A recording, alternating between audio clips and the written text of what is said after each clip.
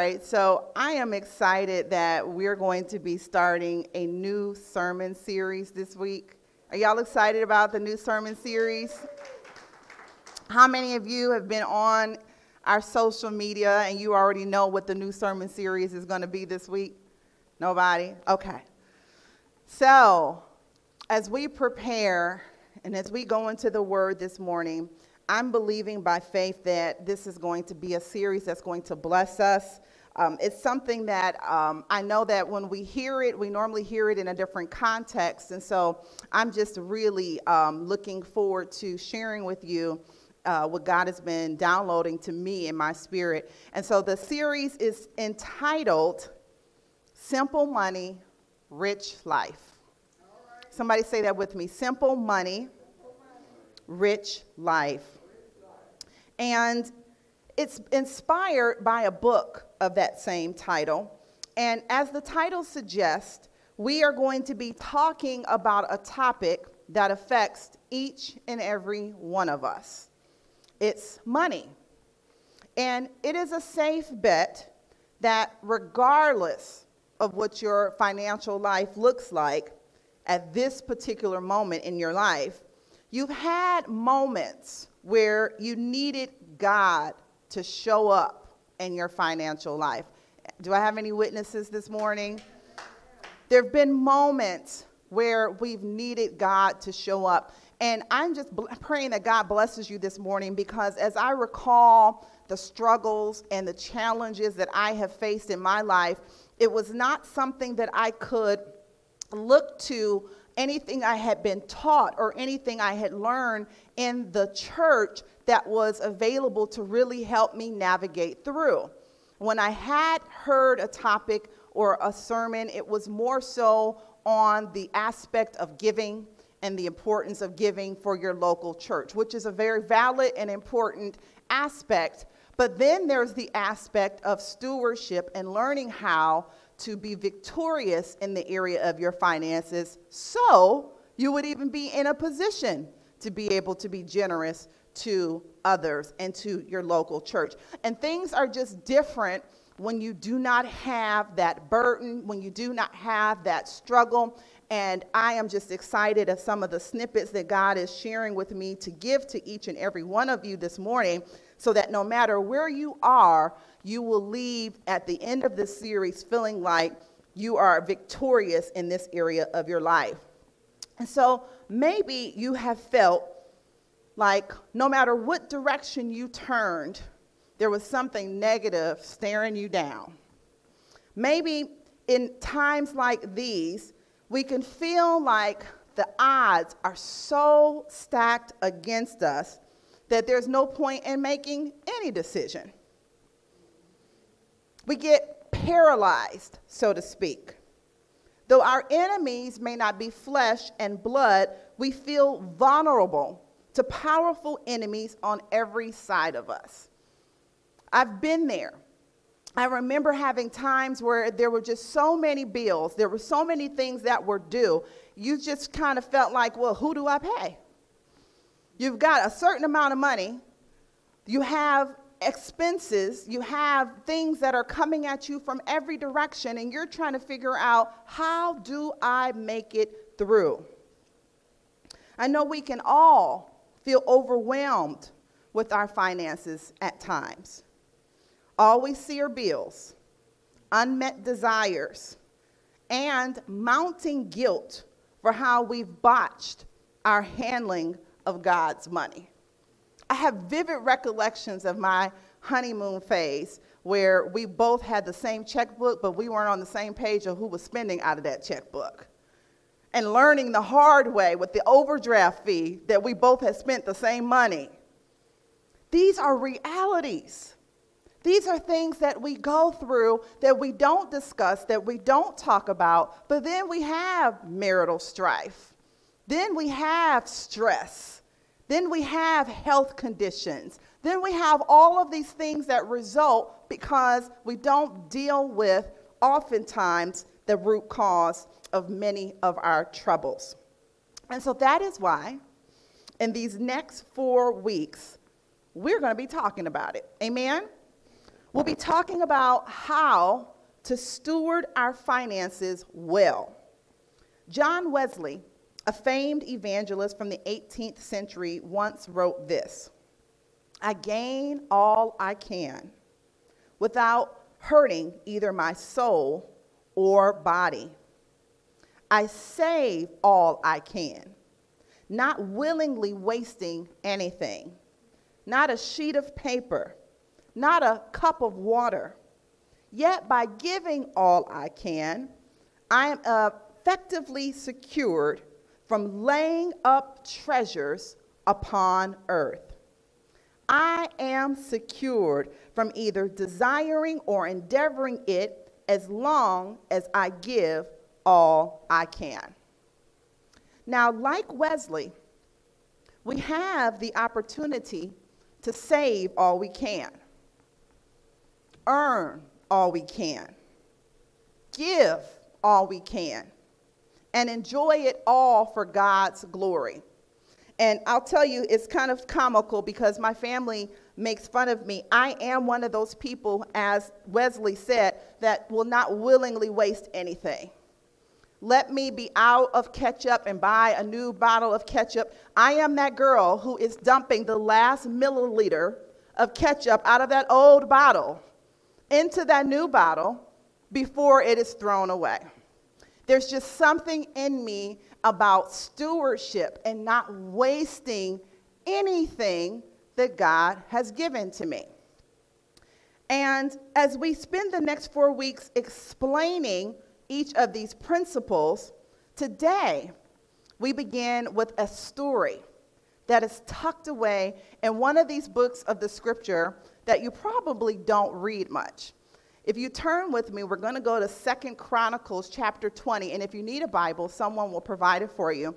And what I did for you today, because I am going to be reading such a large chunk of this scripture, I'm just putting the page number that you can start to follow me with on today's slide. And then, Curtis, I wouldn't even bother live streaming that slide. It's nothing to share. You could just share it in the house.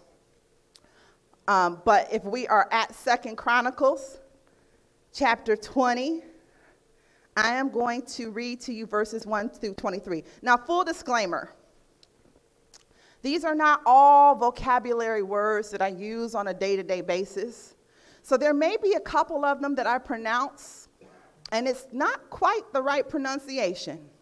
It will not be for lack of trying. It will just be for lack of ability. But do not allow that to catch you in a place of being distracted. Let us receive the word that God has this morning, because so many nuggets are going to come out of this word. And so I'm going to read into your hearing. You should be there. We're at 2 Chronicles chapter 20. We're going to start at verse 1, and we're going to end at verse 23. And it reads, "It came to pass after this also, that the children of Moab and the children of Ammon, and with them other besides the Ammonites, came against Jehoshaphat to battle. Then there came some that told Jehoshaphat, saying, There cometh a great multitude against thee from beyond the sea on the side of Syria. And behold, they be in Hazazon-Tamar, which is En Gedi. And Jehoshaphat feared and set himself to seek the Lord, and proclaimed a fast throughout all Judah. And Judah gathered themselves together to ask help of the Lord. Even out of all the cities of Judah, they came to seek the Lord. And Jehoshaphat stood in the congregation of Judah and Jerusalem in the house of the Lord before the new court, and said, O Lord, God of our fathers, are not thou God in heaven? And rulest not thou over all the kingdoms of the heathen? And in thine hand is there not power and might, so that none is able to withstand thee? Art not thou our God, who didst drive out the inhabitants of this land before thy people Israel, and gavest it to the seed of Abraham thy friend forever? and they dwelt therein, and have built thee a sanctuary therein for thy name, saying, if when evil cometh upon us, as the sword, judgment, or pestilence, or famine, we stand before this house, and in thy presence, for thy name is in this house, and cry unto thee in our affliction, then thou wilt hear and help. And now behold, the children of Ammon and Moab and Mount Seir, whom thou wouldest not let Israel invade when they came out of the land of Egypt, but they turned from them and destroyed them not. Behold, I say how they reward us to come to cast us out of thy possession, which thou hast given us to inherit. O our God, will thou not judge them? For we have no might against this great company that cometh against us, neither know we what to do. But our eyes are upon thee. And all Judah stood before the Lord with their little ones, their wives, and their children. Then upon Jahaziel, the son of Zechariah, the son of Benaniah, and the son of Jeiel, the son of Mattaniah, a Levite of the sons of Asaph, came the Spirit of the Lord in the midst of the congregation. And he said, hearken ye, all Judah, and ye inhabitants of Jerusalem, and thou King Jehoshaphat. Thus saith the Lord unto you, be not afraid, nor dismayed by reason of this great multitude. For the battle is not yours, but God's. Verse 16, tomorrow go ye down against them. Behold, they come up the cliff of Ziz, and ye shall find them at the end of the brook before the wilderness of Jeruel. Ye shall not need to fight in this battle. Set yourselves, stand ye still, and see the salvation of the Lord with you. O Judah and Jerusalem, fear not, nor be dismayed. Tomorrow go out against them, for the Lord will be with you. And Jehoshaphat bowed his head with his face to the ground, and all Judah and the inhabitants of Jerusalem fell before the Lord, worshiping the Lord. And the Levites of the children of the Kohathites and the children of the Korites stood up to praise the Lord God of Israel with a loud voice on high. And they rose early in the morning and went forth into the wilderness of Tekoa, and they went forth. As they went forth, Jehoshaphat stood and said, hear me, O Judah, and ye inhabitants of Jerusalem, believe in the Lord your God, so shall ye be established. Believe his prophets, so shall ye prosper. And when he had consulted with the people, he appointed singers unto the Lord, and that should praise the beauty of holiness, as they went out before the army, and to say, praise the Lord, for his mercy endureth forever. And when they began to sing and to praise, the Lord set ambushments against the children of Ammon, Moab, and Mount Seir, which were come against Judah, and they were smitten. Verse 23, for the children of Ammon and Moab stood up against the inhabitants of Mount Seir, utterly to slay and destroy them. And when they had made an end of the inhabitants of Seir, every one helped to destroy one another. I don't know how much of that you had read previously, but as we dive into this, I hope you see a mighty battle that was fought by just standing on the promise of God. And as we dissect this, I hope that we begin to recognize certain biblical principles that apply to any battle that we're facing in our lives, even when we're facing financial troubles. Did you notice something here? As soon as Jehoshaphat became aware, he turned to God with what he was facing. He was specific. His prayer was not a general, oh my God, help me, I'm in trouble. It was pointed. It was direct. And if you really look at it, he did something that I am very fond of doing when I'm having my conversations with God. He reminded God of his promises. It's a very effective way to pray, not just randomly asking God to do stuff for you that he's never said he was going to do, but holding on to the scripture, holding on to the promises, holding on to the prophetic word that he has given you, and reminding him of how he's blessed you and he's brought you through.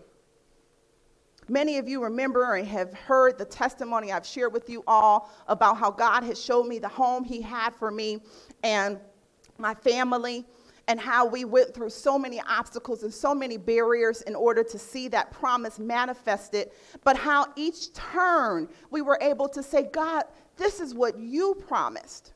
This is what you showed us. Look at the enemies as you hear Jehoshaphat praying. Look at the enemies that are coming. We're specific in our prayers. We're able to say, God, maybe you're facing foreclosure right now.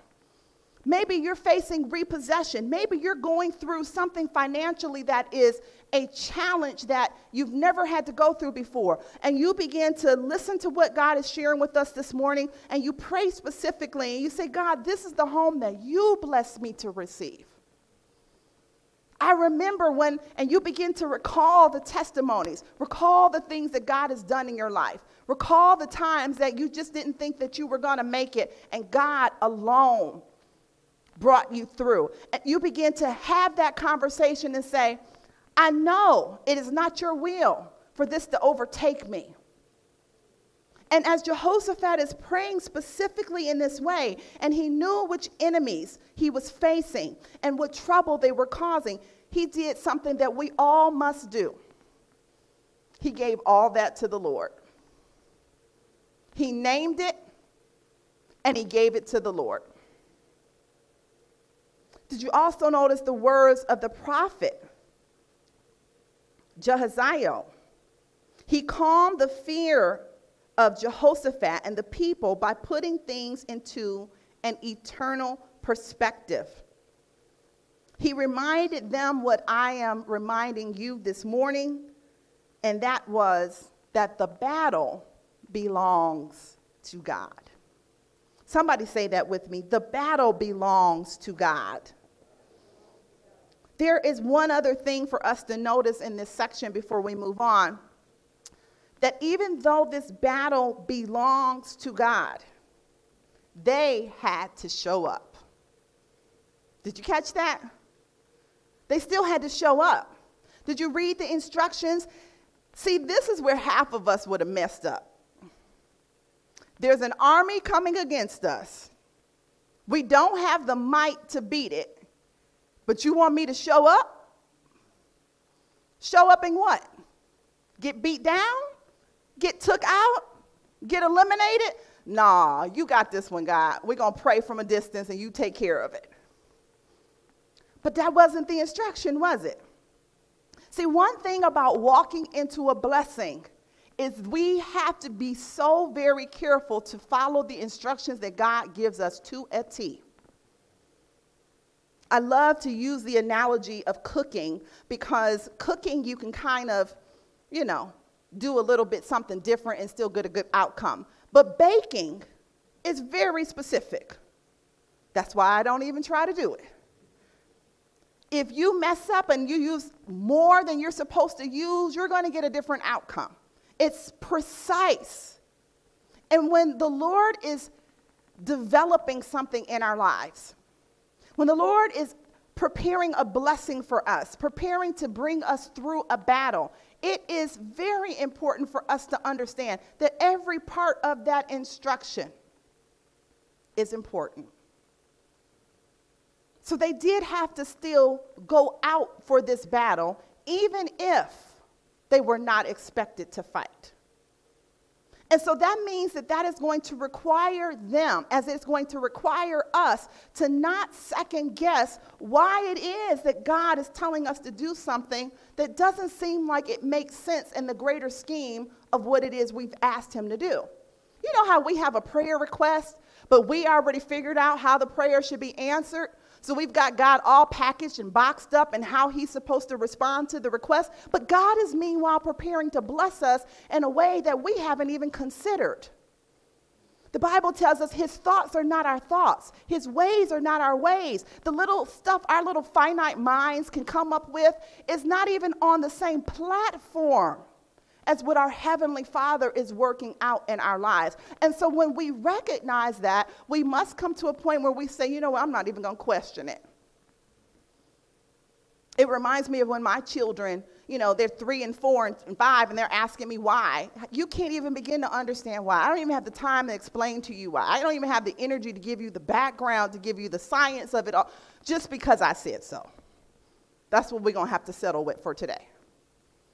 That's what we have to do as children of God. We have to convince ourselves because he said so.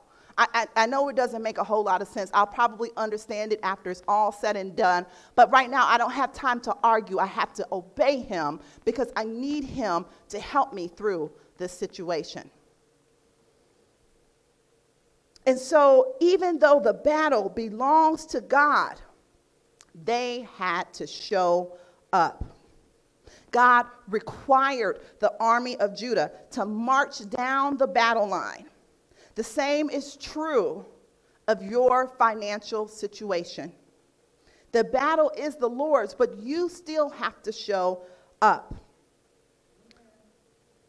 This main point that I want you to get from 2 Chronicles chapter 20 isn't about, you know, the text itself has nothing to do with financial debt.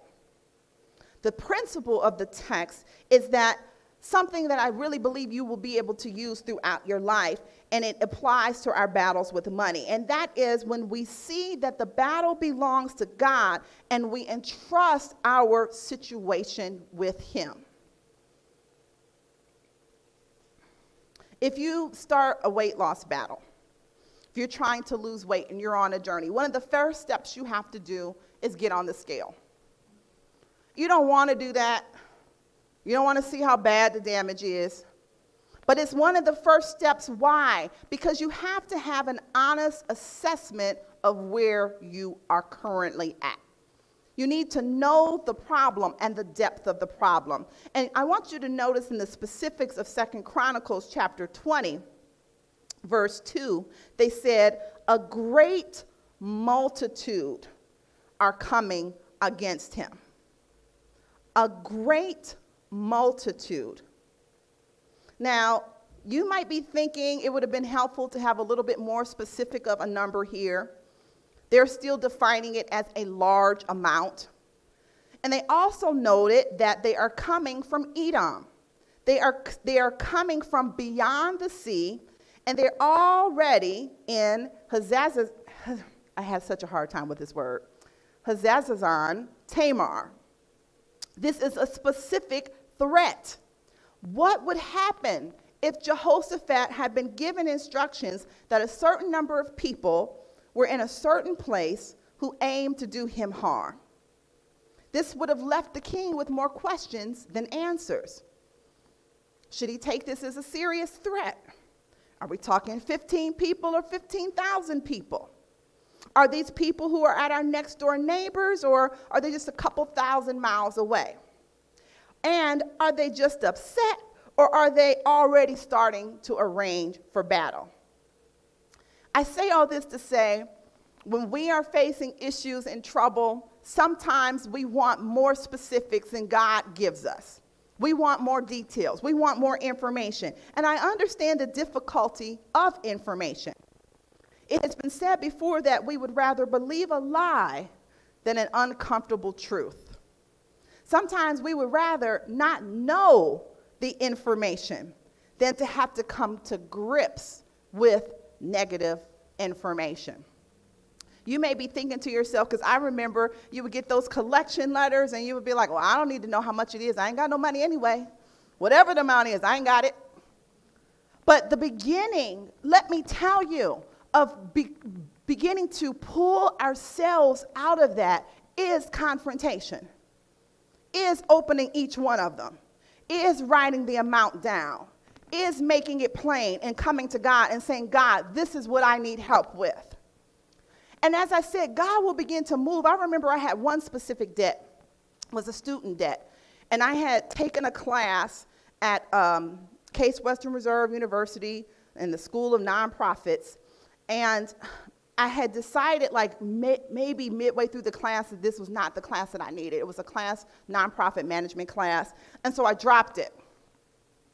Well, I might have missed the deadline for dropping it by a little. And they sent me a bill, a big bill, that I didn't have the money to pay because, of course, you get student loans if you're in school, but then if you're not, then you don't get that. So I had a little bit of a problem. Now, the old me would have just buried my head in the sand and been like, well, they just ain't going to get this. But the Spirit-filled me that was filled with belief in God said, we've got to address this issue head on. And I felt the Lord giving me a spirit of boldness to call the school. And I called the school, and long story short, much to my amazement, out of my obedience to God, do you know they canceled the debt?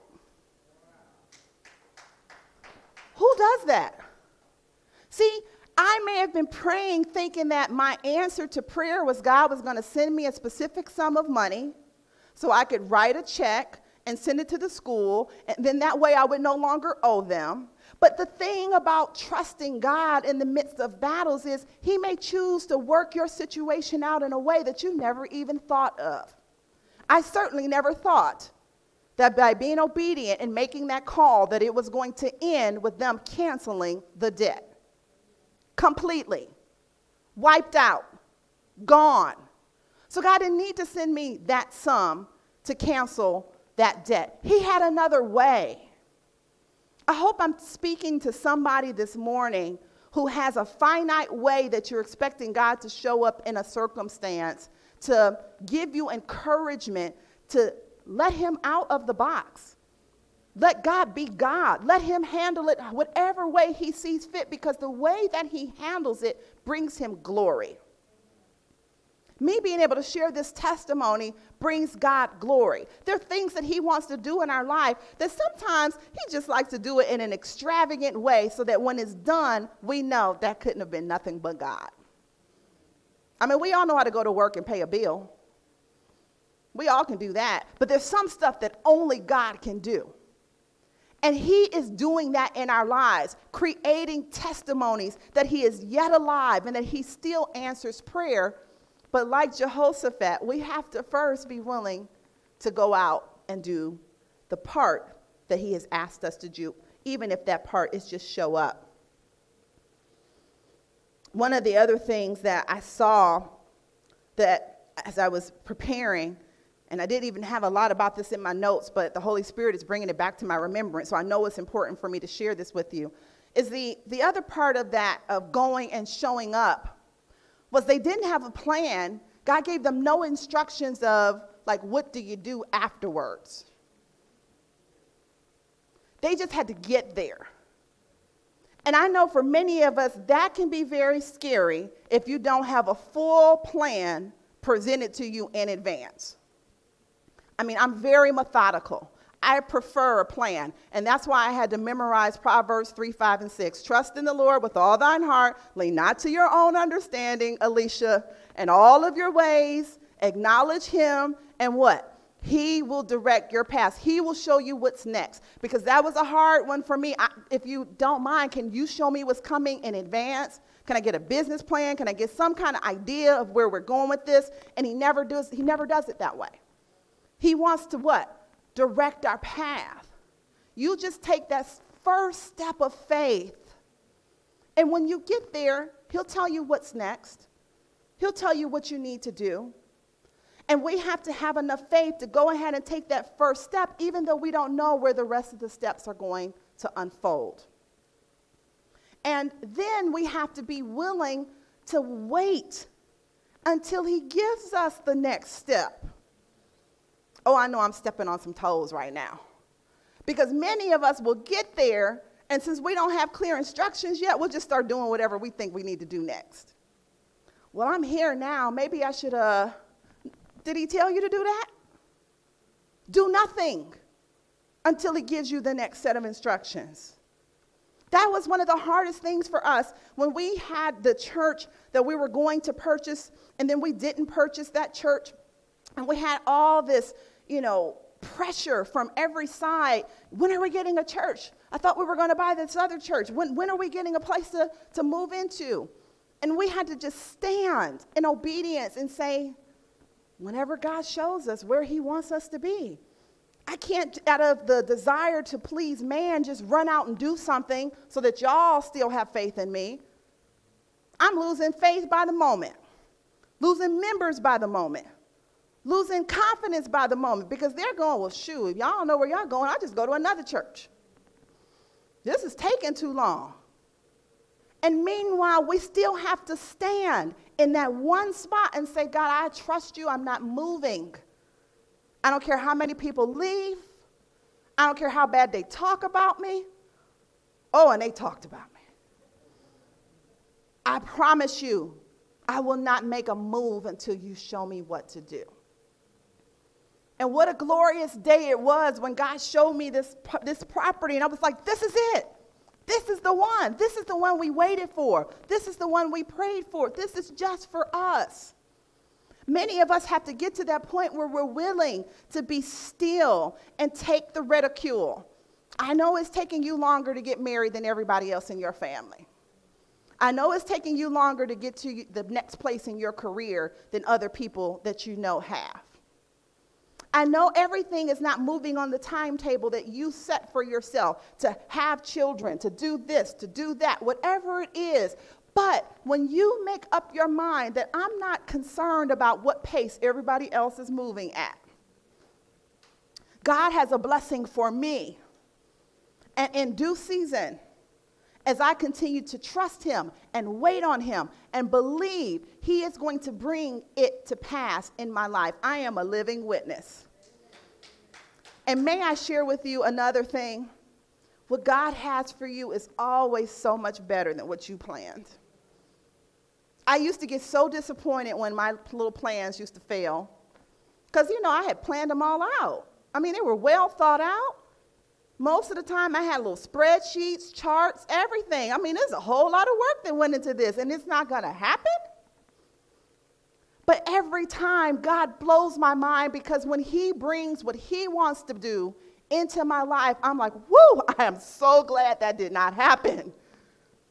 I am so glad that I have learned to wait on him. So when it comes to the money, how often are we not actually looking at what is going on with our finances, hoping that by burying our heads in the sand, they'll just disappear? The battle belongs to the Lord, but we must show up. We must show up. For some of us, that means we must take that phone call from that collector. You don't know what God's getting ready to work out. You don't know who he has on that line and how he's prepared them and is getting ready to use them to be a blessing for you. You just got to show up. 2 Chronicles 20, verses 5 through 12, Jehoshaphat prays to the Lord for protection. He gives an accurate assessment of the situation to God in prayer, but he also remembers the covenant that God made with them. He knew God promised this land to them. Now, here's why I want us to put a pin in this, because sometimes God moves things because that's not what he had for us. And if we really want to receive the promise, we've got to be willing to wait on the promise, not the counterfeit, not the substitution that we grabbed to fill in the space until God got ready to do what he was getting ready to do. And then as we look here and as we see how he knew God had promised this land to him, I want you to be mindful of something that I wish someone had taught me. When I was believing God on this what he had showed me about the house, and it started taking so long. One of the things I always thank God for is my circle of faith. My children, my husband, we all stood in agreement with what God promised. And so it was so beneficial because there would be times where my faith would just be so weary, and I would just be like, maybe this isn't going to happen. Maybe I should just find something else. But then because the faith circle I had surrounded myself with, then when I felt low, somebody else would be able to pick me up. You know, my daughter, she was one of the best. We were staying in this temporary location, and so we wanted God to know we did not give up on his promise. So we wouldn't let anybody get anything that was permanent. We had blow-up beds, and my daughter's blow-up bed just kept popping. So we found ourselves running like Dollar General like every other week, buying another blow-up bed. And at one point, I was like, this is stupid. Let's just get her a mattress.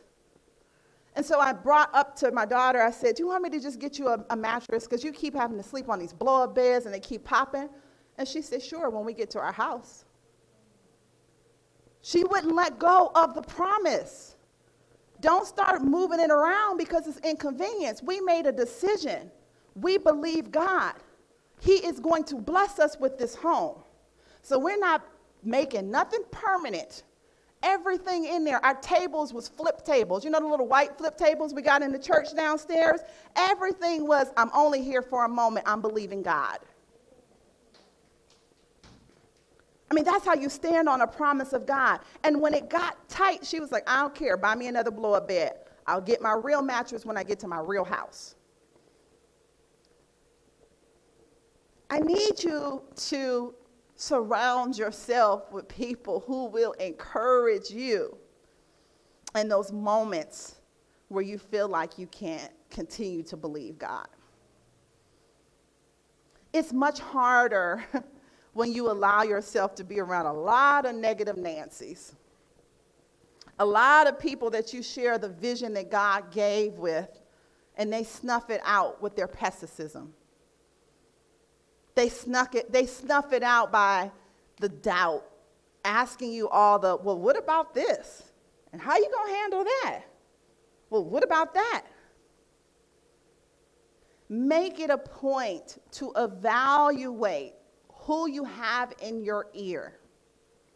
Because it doesn't mean they can't be in your circle, but they're just going to have limited access to your ear.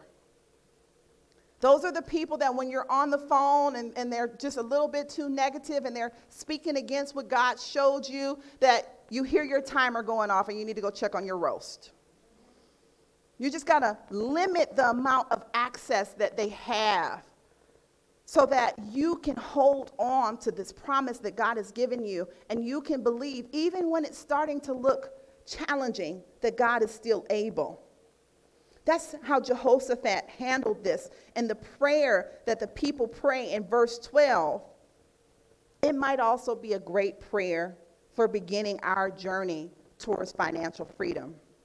For he said, for we are powerless against this great horde that is coming against us. We do not know what to do, but our eyes are on you. See, that's how we have to start this. I'm powerless. I don't know what to do. Somebody said maybe you should refinance your house. Somebody else said maybe you should go get a payday loan. Somebody else said maybe you should get an extra side hustle. I've got ideas coming at me every way. I don't know what to do. But my eyes are on you. I'm past the point of accepting advice from others who are not the author and the finisher of my faith. God, I want to hear from you. I will be still.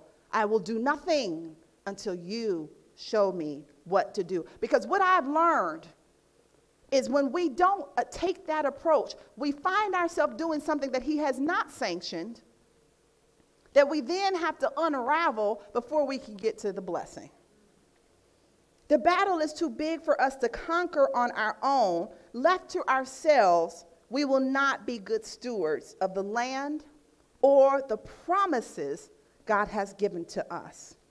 We will always put them in peril. And so God answered the prayer of the king through that prophet, and the Lord reminded the people that this battle belonged to him. Do not be afraid, he said, and do not be dismayed at this great horde, for the battle is not yours, but God's. And that is true this morning for each and every one of you and our finances as well. It is true that you are the one that signed your name to the debt. It's you that the creditors will be calling. But our finances ultimately belong to the Lord. I think that's one of the things that it takes us a lot longer to realize, and because we don't realize it, we struggle with it trying to figure it out on our own. No matter how big your financial challenge is, the battle isn't yours, the battle is the Lord's. What would you expect to be the response here? Do you expect the Israelites to go back home and to continue with their life as normal, having handled this mountainous problem over to God? That's not what happens. Immediately after this word from the Lord, the text tells us Jehaziel instructed them. They were to go down against them. They were not going to have to fight in this battle, but only stand firm, hold your position, and see the salvation of the Lord on your behalf. They were told similar words to those spoken to Joshua many years before. Remember that? Do not be afraid and do not be dismayed. The principle here isn't that we just have to stand firm in our debt and wait for God to solve our financial problems mysteriously. The principle here is that the battle belongs to the Lord, but he calls on us to show up. Don't make the mistake of thinking that because it's his battle, he won't require you to do something. And often that something has to be done before you even see the miracle. I have 3 examples for you. Jehoshaphat and Judah had to march down to that battle line against a far superior army before God delivered them. Moses had to walk up to the Red Sea and stretch out his staff before it parted. The disciples had to begin distributing the food before it was multiplied to feed the 5,000. If they hadn't acted in faith, do you think those miracles would have happened? God is bigger than any financial problem we face, but we have to be willing to step out in faith to see the miracle. Oftentimes, that step of faith is a natural step God uses to do the supernatural. I hope you caught that. I'm going to give that to you again. That step of faith is a natural step God uses to do the supernatural. In conclusion, it's important for us to remember why we care about finances in the first place. One of the reasons is practical. There's a story told of Elijah outrunning a chariot, but he tucked in his cloak before he started running. Elijah outran a chariot, but before he did, he tied up his cloak. If God had given him supernatural speed, but he had been tripping over his cloak the whole way, he probably would not have been able to outrun the chariot. You hear what I'm saying here? Elijah took a natural step so this supernatural thing that God was getting ready to do in his life wouldn't be hindered. God gave him the supernatural speed, but he took the natural step first of tying up his cloak so he would not be hindered with what God was blessing him with. That's my closing challenge to each and every one of us. What natural step might God be calling us to do so that when he does the supernatural in our lives, When he does the supernatural in our finances, it won't be hindered. What ways do you need to show up and engage in your finances this week? Let's pray. God, we thank you for how you're able to speak to us and how you're able to continue to give us understanding. For in all of our getting, we want to get an understanding of you, of your word, of your purpose, of your plan, how we can align ourselves with your plan, and how we can apply your word to our life so that we can excel, so that we can overcome every obstacle, everything that may be trying to weigh us down, even in the area of our finances. God, we submit everything to you. We submit not just our health to you, not just our salvation to you, not just our relationships to you, but God, we submit even our finances to you. And we ask that you would be Lord, that you would give us wisdom, that you would give us direction, that you would help us with stewardship, that you would help us overcome fears about not having what we need, Father God, that we would put our complete trust in you, our complete faith in you, and that you would begin to move in ways that only you can move. God, you know what each and every person is in need of this morning. For some of us, we may just need more clarity on how to use the finances we have because we've already overcome those financial struggles. And for some of us, we may be right in the middle of a struggle, and we just need your encouragement to know that you're with us and that you will bring us through. Oh God, I ask that no matter where your children are this morning, that you speak to them and that you continue to allow your word to marinate in their heart, that the Holy Spirit continues the work that you began here, and that this is the beginning of a new experience of freedom in their finances because of the power of your word. In the mighty name of Jesus, we pray. Amen.